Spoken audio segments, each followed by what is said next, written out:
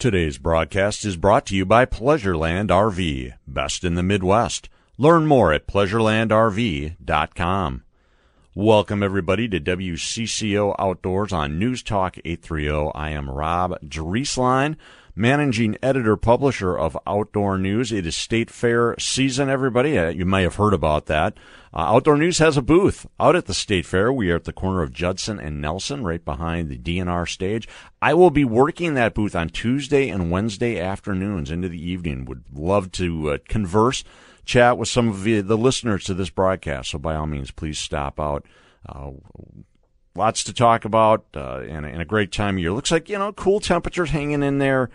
Looks through the middle part of the normal temperatures, I should say. It hasn't been cool. Cool this time of year would be like 60 degrees. It hasn't gotten that cool during the day, but it sure has been nice to have some normal temperatures. I think that's why we've had great crowds all over the place. Anything going on is a lot of people, folks, citizens are raring to go. I am going to have Aaron Hebeisen with us a little bit later in the broadcast. Aaron is kind of the regional rep for Backcountry Hunters and Anglers, and that organization has got a big old announcement that is going to affect the state of Minnesota. It's pretty cool, and the official radio announcement in the Twin Cities metro area from BHA is going to be on this broadcast during this evening. So please stay tuned for that here in about, 20, 25 minutes or so. In between, we're going to check in with a guy, Steve Knutson, who's written a pretty cool book about duck camp history in Minnesota. Yes, there's a book for everything. And, we are coming up on the waterfowl opener here very soon. So I thought, hey, it's time to get in a little hunting chatter. The early teal season kicks off on Saturday, September 2nd. That's this coming Saturday, runs 5 days. I want to remind folks, the DNR reminded folks here earlier this past week, I should say, the teal hunters need to be aware of wild ricers out there. And I am a wild ricer, so I would ask guys, if you're going out, wild rice, you can be on the water harvesting from 9 a.m. to 3 p.m. Not, maybe the best duck hunting hours anyway, but keep an eye out for guys out there push-pulling around who are trying to harvest some wild rice, because tis the season for that. And I have not gotten out yet. I think I mentioned to listeners a couple weeks ago that I would be chasing wild rice, quote-unquote chasing wild rice. I haven't gotten out yet. I'm hoping to get out maybe in the next week to 10 days. Congratulations to we got 16 new conservation officers in Minnesota. The Minnesota DNR issued a press release last week pointing out that the latest graduates moved through the state's CO Academy. So congratulations to those 16 individuals who will be out there working on behalf of natural resources, the enforcers out there taking care of the fish and game and the lakes and streams that we certainly enjoy recreating on in Minnesota. Quick story I saw that I had to comment on. I see Theodore Roosevelt National Park, Ted Roosevelt National Park, I call it. Theodore and I were pretty tight. There's a little bit of controversy out there. They apparently got a lot of wild horses bouncing around that property. A couple hundred wild horses, quote-unquote wild horses, which of course are just feral horses, everybody. I think sometimes we hear the term wild horse and we assume that these animals are genetically linked to the wild Spanish stallions that got loose when Coronado was exploring the Southwest. The narrative is not quite that interesting, unfortunately. Most of these wild horses that we have on public lands across the West are the result of people just dumping them. All right, Susie got a pony and decided after years she was bored with it, so they take it and they let it loose on some public lands, and they're out there breeding. And there's a lot of emotion about this. The Theodore Roosevelt National Park wants to remove them. They're a non-native species. The park exists for native animals like mule deer, pronghorn, and you got wild horses out there eating, grazing, all the what there is for forage. And yet people love the horses. We all love horses, right? They're big, beautiful, noble animals. I get it. They're out there with their manes sweeping through the wind. And no one likes to hear about horses being, quote unquote, harvested. where I fall, I tend to be pretty pragmatic on this, is that the national park exists to preserve the fairly natural state, and we don't have a lot of places like that anymore. So I generally support removing wild horses wherever we can. I don't care what the feral animal is. I'm not a fan of feral animals out there destroying the environment, whether it's feral horses, feral pigs, or feral cats. I probably got some people's attention on that last one. You could probably talk me into a small population of 20 or 30 because people like them and because there's a little bit of historical, cultural value to them, even though it's my understanding, again, that these are not, horses that have been there for long. I think I even read a story that goes back to like 1947. But, take the emotion out of it, folks, and let's preserve these parks for the reason they exist, these natural spaces for the reasons that they indeed exist. And manage it, get it down to 35, 50 animals, and I think Rob Drieslein probably could deal with that. But again, a lot of emotion. The stories you see, the subhead says, beloved wild horses being shot or removed by the big nasty federal government. And unfortunately, the practical narrative is the one I got to go with.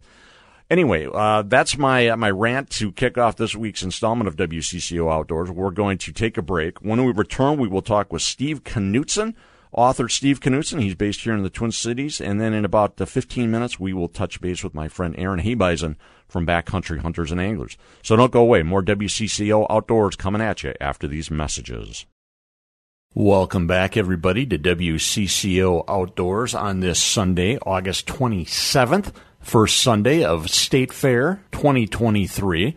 I am Rob Drieslein, and I will be working the outdoor news booth this coming Tuesday and Wednesday afternoons into the evening at the corner of Judson and Nelson, right behind the DNR stage. So if you're out there enjoying some of the natural resources exhibits, the fish pond, etc., please swing by that outdoor news booth when you're done. I'd love to meet folks, chat with you a little bit about what we talk about here on WCCO Outdoors every Sunday afternoon. In about 15 minutes, please stay tuned. Aaron Hebeisen from Backcountry Hunters and Anglers is going to join the broadcast. Very excited to have the radio exclusive announcement of what's coming to the Twin Cities next April. But first, a little waterfowl talk. We are bearing down on some duck hunting, believe it or not. That is a sure sign of fall. The early teal season, I believe, kicks off on September 2nd.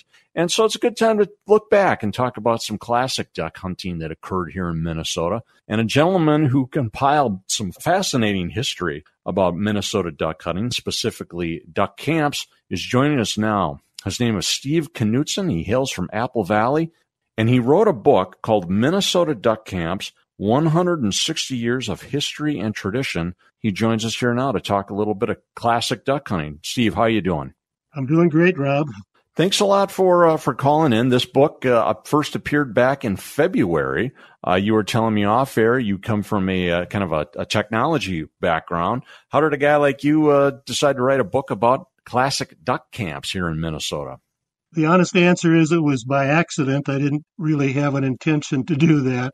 But I grew up on a farm in Ottertail County, and I started duck hunting when I was 13 or 14 years old. Before I could, drive to duck hunt, we had to walk around to where we were hunting.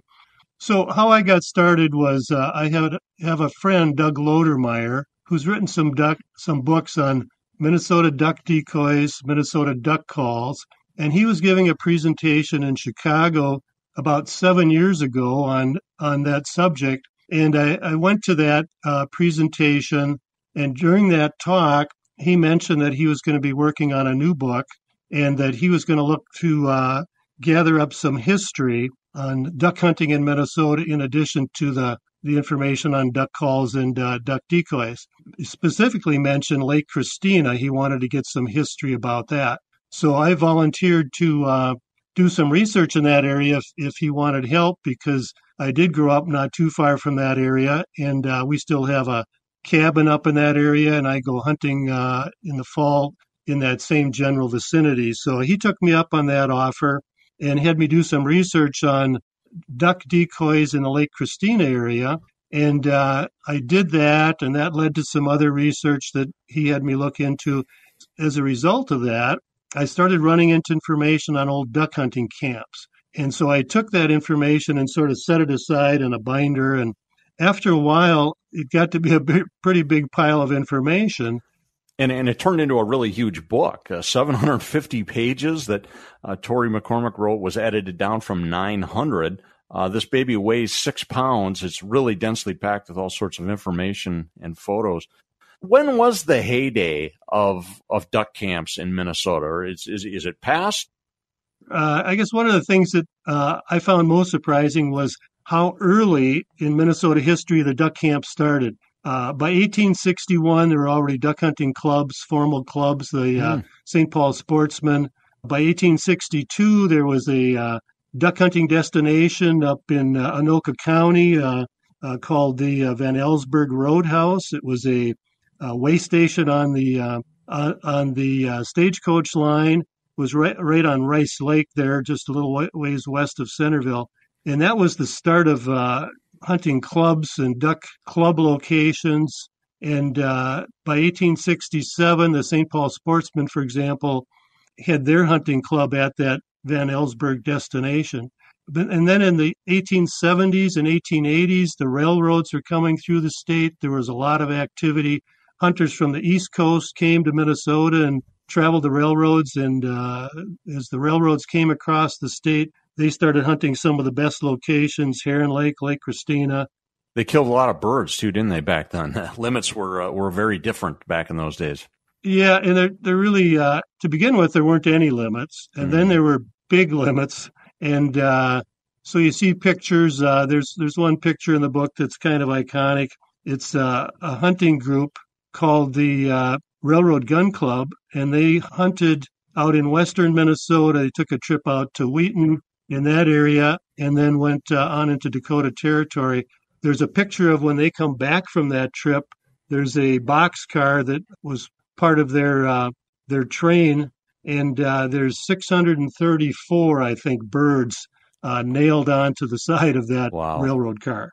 You're listening to WCCO Outdoors. Rob Drieslein here as your host. We're chatting with Steve Knutson about his fascinating new book that he wrote. It was published earlier this year, Minnesota Duck Camps, 160 Years of History and Tradition. The Tory story, when he profiled your book, talked about kind of the bottom falling out, in the 1930s, kind of that era when we had the good old Dust Bowl days? Yeah, and leading up to the 30s, it was sort of a heyday. 1915 into the 1920s, there was a huge increase in the number of duck camps around the state. So that's one time you could look at as a heyday of the duck hunting. But then at the end of the 20s and into the 30s, as you mentioned, when the Dust Bowl days started, then there was a real decline and a real slowdown. Places like Swan Lake, a very famous place in southern Minnesota, almost totally dried up, as did a lot of locations around the state. So the duck hunting really declined in that time frame and then picked up again when the Dust Bowl days were sort of over, the end of the 30s and into the 40s, and it sort of took off again at that time. And did duck camps rebound also, or did the number of duck camps decline? I mean, certainly today there's a lot fewer than there were 100 years ago, I presume. Probably, but another thing that I found really interesting was how many duck camps, currently active duck camps, there are. There's over 200 currently active duck camps that are documented in the book. And the other pretty interesting statistic to me was how many currently active duck hunting camps have been active for over 100 years. There's over 50 of those camps in that category, been active for over 100 years. Some of them have been active for, 140 years. Steve, you've been hunting a long time. I'm guessing 50 years plus. You've been chasing waterfowl. Do you hunt other species, or are you primarily a waterfowl man? I probably do more duck hunting than anything else. I do like going out on the early goose hunt for field hunting in Minnesota primarily, and I deer hunt in the fall. And those are primarily what I hunt in Minnesota. We just saw some latest duck tallies continentally from Ducks Unlimited from the Fish and Wildlife Service. We saw the state numbers a few weeks ago, showing numbers down from last year and all below the long-term average. What's your take? I mean, does it seem like duck numbers indeed have declined during your lifetime? I would say so. What I specifically remember is back in my high school days, the bluebills. Mm-hmm. We would wait for the bluebill flight to come from Canada, and we would hope that it happened on a weekend when we weren't in school or something like that, so we could hit that bluebill flight, because that was just fantastic hunting. And that's probably the biggest change that I can see. That and the when I was hunting in high school, we barely saw a Canadian goose, and of course now there's all kinds of Canadian or honkers around. Sure, yeah, goose hunting is there's lots of opportunity for that, but we don't see those flights of scaup, lesser scaup, and some of the other birds. I'm getting a little worried about teal too. It seems like their numbers are continuing to show some declines. Coming back to your book, there certainly must have been a labor of love to spend 6 years doing this. Any thoughts or quick conclusions before we go about Minnesota duck camp culture that surprised you? Well, I think, as I mentioned before, how early it started, 1860s, how well known the hunting in Minnesota was nationally, starting in 1870s, when these prominent businessmen would come from the East Coast, in Pennsylvania and New Orleans and all over the country to go duck hunting in Minnesota. And when they hunted back then, they didn't come for a weekend. They came for several weeks at a time. So I think that was interesting, the sheer quantity of duck camps. There's over 400 that we've identified in the book. Mm-hmm. And since the book came out, I've received a lot of information from people about camps I hadn't heard about. So there's a lot more camps still out there. Sure. Oh, fascinating. Well, if folks want to check it out, if they're interested in buying a copy, the holiday season is coming. It looks like maybe the easiest way is to just go to Facebook and search Minnesota Duck Camps. You've got a Facebook page. Looks like a good way to reach you and buy the book directly from you, huh? Yep, Minnesota Duck Camps on Facebook is a good way to do it, or they could email me directly at mnduckcamps@gmail.com. Either way will work fine. Well, where are you going to be hunting early season? Back up in Otter Tail County? Yep, back up in Otter Tail County. We've got a spot that hopefully nobody else has found yet, and that's where we're going to be. Good. Well, good luck to you, Steve. Thanks for joining me, and I hope you have a great fall hunting season for multiple species. Well, you as well. Thank you. That was Steve Knutson, author of a pretty cool new book, Minnesota Duck Camps, 160 Years of History and Tradition. Let's break. We're going to have a big announcement from Backcountry Hunters and Anglers when we return. You're listening to WCCO Outdoors. Hey, everybody. Welcome back to WCCO Outdoors. Rob Drieslein is with you for another segment on this Sunday, August 27th, 2023, first Sunday of State Fair. I want to thank Steve Knutson, who joined us in the last segment. Steve is an author who has written a book about duck camps here in Minnesota. Who knew, huh? There's a book for everything.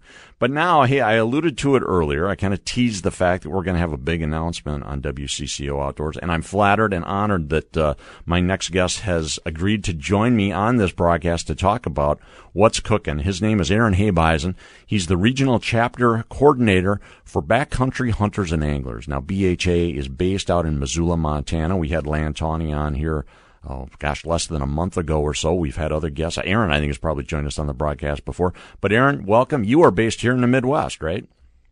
I sure am. Yep, I'm right here in Red Wing, Minnesota. Yeah, you're from Minnesota. And tell us about Backcountry Hunters and Anglers again. Tell us a little bit about your role for a moment. Yeah, so Backcountry Hunters and Anglers is a conservation organization that focuses on public lands, waters, and wildlife, and trying to keep that access open and doing stewardship projects surrounding that public lands, whether that's cleaning up boat ramps or removing fences from WMAs, as well as advocating for those public lands with the legislature. And so I'm the regional chapter coordinator overseeing chapters here in the Midwest, so covering Minnesota, Wisconsin, Iowa, Illinois, and Missouri. Now, as I've pointed out before, there's a lot of conservation groups in the United States, and many of them have joined me on this broadcast in the past. But BHA has really been one of the fastest growing conservation groups over the past decade or so. It's really seemed to have picked up a lot of momentum among some of the younger folks. Why do you think that is, Aaron? Why has BHA done so well at connecting with millennials and now even these Gen Z guys?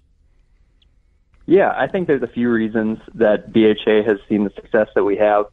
And, part of it is that we're not species specific. So whether you duck hunt, deer hunt, turkey hunt, elk hunt, or even just bird watch, berry pick, and like to go camping and hiking, it's something that really anyone can be a part of, and that whether you're whatever activities you're doing out on public lands, our organization is kind of out there for you.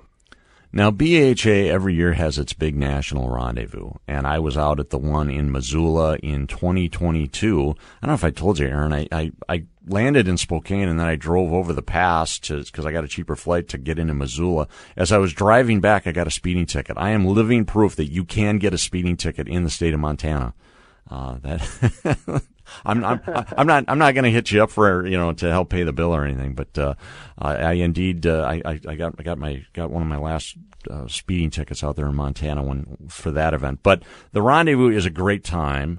Tell us about Rendezvous and why it's such a big deal. What are some of the things that happen at that annual event? Yeah, so the BHA North American Rendezvous has been something that's going on. BHA started around a campfire in 2004. And it was this idea that we've got a number of other groups out there advocating for certain species, but nobody's out there being the voice for our public lands. And so this group got together, and this will be the 14th rendezvous. And so this is essentially, our national convention. And it's something that it's kind of our Super Bowl at BHA. And really the good time that we have is, I would say, focused around the idea that back in the 1800s, you would get these mountain men and these trappers who would come out of the mountains, and this was the one time a year they got to get together and celebrate and party and trade goods and share stories, and that was always at their annual rendezvous. And so the idea of the BHA rendezvous is really focused around that kind of idea of bringing people together from across the country, sharing stories, sharing tips and tactics, and really having a good time, sharing all that information. You're listening to WCCO Outdoors. I am Rob Drieslein from Outdoor News. We are chatting with Aaron Hebeisen, the Regional Chapter Coordinator for Backcountry Hunters and Anglers. Now, BHA is based in Missoula, Montana, and this rendezvous that Aaron just was telling us about has always been held out in Missoula. I think it was in Boise one year. It's always been held out in the West. Well, what's the big announcement, Aaron? I'll let you cut to the chase here finally. Yeah, so it's, as you said, it's always been something that's been based in the West, and we are super excited to release that here on WCCO Radio for the first time. It will be coming east of the Mississippi River, so it will be in April 18th through the 20th of 2024. We will be hosting the North American Rendezvous for BHA at the Minnesota State Fairgrounds. So just a little bit west of the Mississippi River, right? I saw some. Yeah, not by much, but hey, we'll count it. You better believe it. Yeah. Well, this is a really big deal. Folks out there listening, I want to make it clear. I'm really excited about it. We've got St. Paul-based Pheasants Forever, and whenever they do their National Pheasant Fest in the Twin Cities, it's a great time. It's a party. But they're based here. You guys are based out west, and by golly, the first time you've decided to take it out of really a small core area in the Intermountain West, it's coming to Minnesota. Why this destination, Aaron? Yeah, well, we're so excited to come to Minnesota, and I've been involved with BHA since 2016, and really since I joined the chapter, it's kind of been this hush-hush idea of, man, wouldn't it be cool if we could get that to Minnesota? And so we've been quietly, suggesting to BHA headquarters that Minnesota would be a great spot to do it. And so we put in a bid a couple of years ago. The Minnesota chapter put together an excellent bid and said, we've got this really strong chapter. We're the fourth largest BHA chapter in the country. And so a really good, strong base for having it here. We've got excellent recreational opportunities outdoors, whether that's fishing. This is going to be during turkey hunting season. So there's opportunities for folks not only to come experience Rendezvous, but to do some outdoors activities at the same time. And between that and, one of the tough parts about having it out in the West is Missoula's a tough place to fly into, and you only get one flight a day, and it's expensive, and there's not as many hotels, and so we wanted to do it somewhere very centrally located, somewhere Minnesotans would recognize, but also someplace that folks coming from Pennsylvania or Florida or New Mexico or Montana would recognize and go, okay, we can get there. That's a cool spot. Let's make that happen, and they can do it in a single flight. Yeah, from either coast. I mean, we rant and rave sometimes about being stuck in the middle of the country here, sometimes a long ways from the ocean. But for everybody in the United States, in the lower 48, you're no more than a 3.5, 4 hour flight from anywhere in the States to get to Minneapolis, St. Paul. So we really are a great, central location to have this event. Plus, the state fairgrounds, very busy as we speak, but April is a volatile time. Whether you're in Missoula, Minnesota, almost anywhere in the country, April can be volatile. State Fair's got some facilities to do things indoors or outdoors, doesn't it? Yeah, absolutely. And that was something that we had heard over the previous rendezvous, is we've had them at exclusively outdoor venues, we've had them at exclusively indoor venues, and had, some mixed reviews on what was good, what wasn't, and we wanted someplace that could offer that sort of outdoor feel of an original Trappers Rendezvous, with tents and boats and things like that, some ability for dogs to run around outside, but also having the indoor infrastructure that would allow for our, vendors to not have to worry if their tents are going to blow over in the wind or that they're going to get rained out. And so we've got kind of the best of both worlds. Aaron, I got to think as the regional chapter coordinator, you view this as a great opportunity to build membership here, especially in the upper Midwest. There's got to be a lot of people listening who are like, what's this BHA all about? Well, this is a great opportunity to go to the fairgrounds. Everybody knows how to get to the fairgrounds and go learn about this organization and its mission and its values and perhaps become a member themselves. Yeah, absolutely. I mean, we hear it time and time again at a rendezvous that people kind of come and they go, I found my people. And again, no matter what you kind of do in the outdoors, if you are a hardcore pheasant hunter or duck hunter, you're going to find someone there who you haven't met before, and within minutes, you're going to be willing to share a hunting camp with them.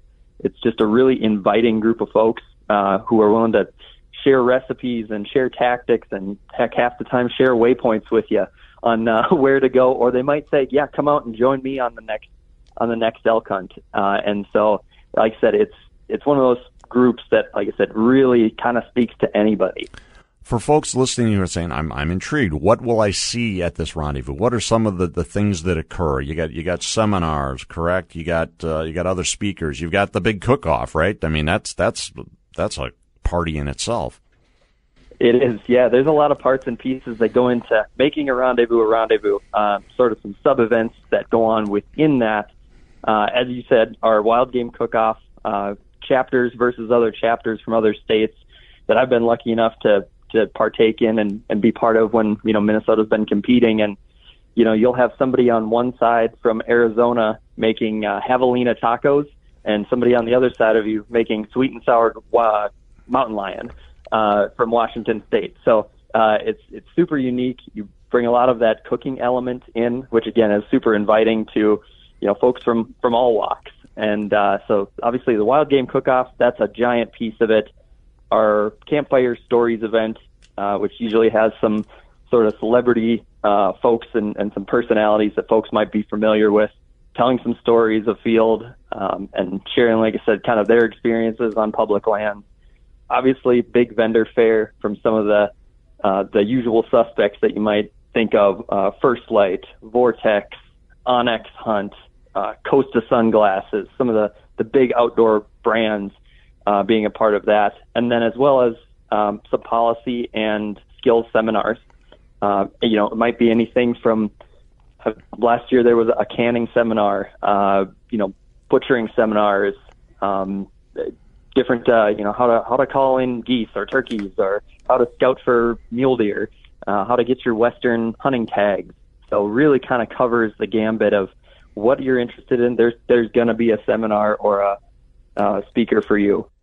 I appreciate you mentioned the public policy seminars because that's it's a party, it's a good time, but there will be some serious discussion too on some national conservation issues. You pointed that out in the Outdoor News story, which by the way is at outdoornews.com. if folks want more information.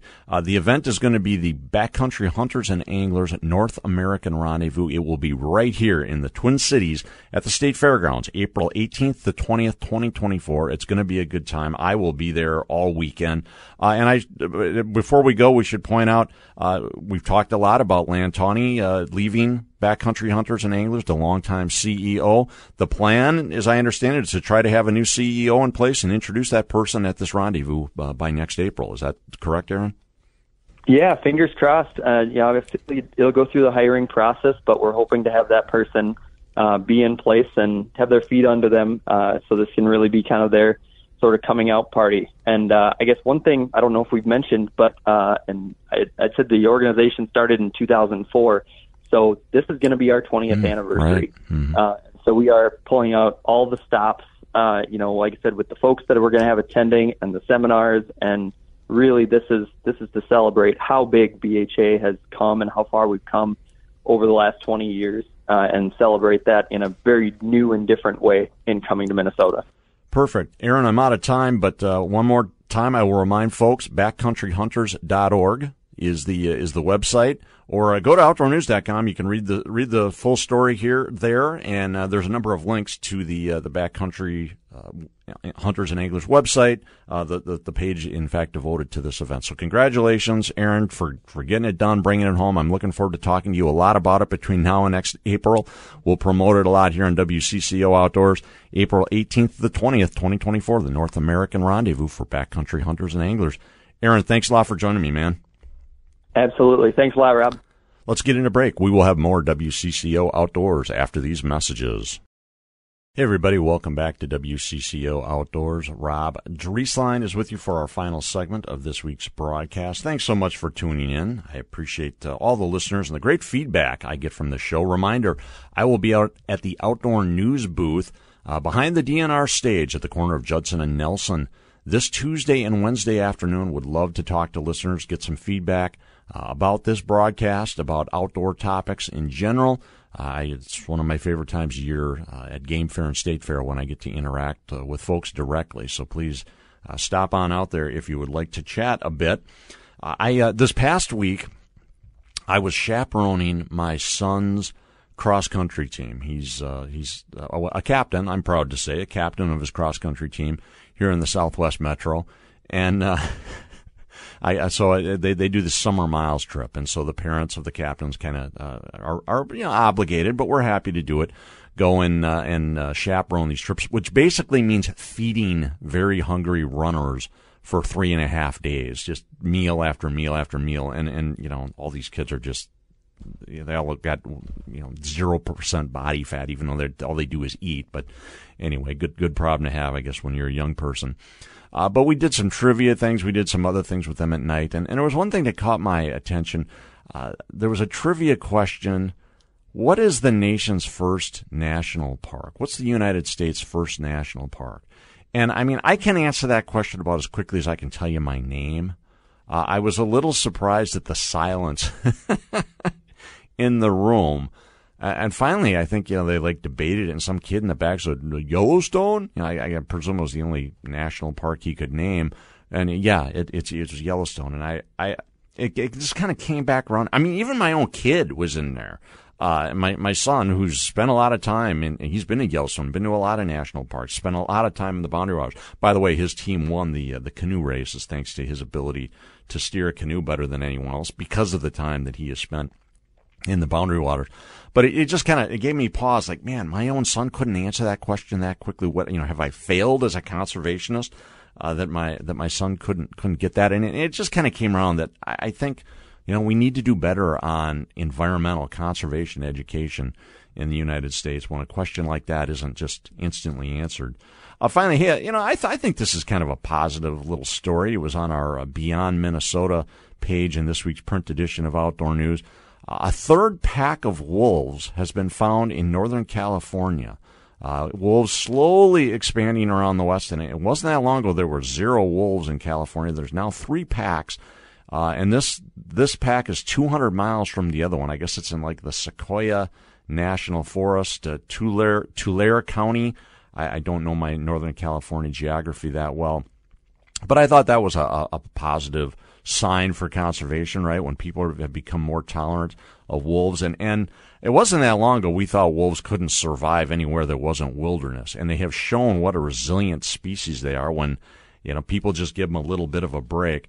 They're pretty sure these wolves probably came down from, that they're kind of recolonizing Northern California from Oregon, and those packs, I think, started like in Yellowstone, right? They moved into Montana, Idaho, Wyoming, other parts of Wyoming, Colorado, I think, has got a few too now, and now even Northern California's got a few wolf packs. And I think that's, like any species, I'm fine with managing wolves, but I always think it's a positive sign for the environment when you got an apex predator out there, like the good old North American gray wolf. Well, hey, with that, I am out of time for this week's broadcast. I appreciate all the guests and all the listeners who've joined us. Everybody, have a great week out of doors. I will be back next Labor Day weekend with you for another week of WCCO Outdoors.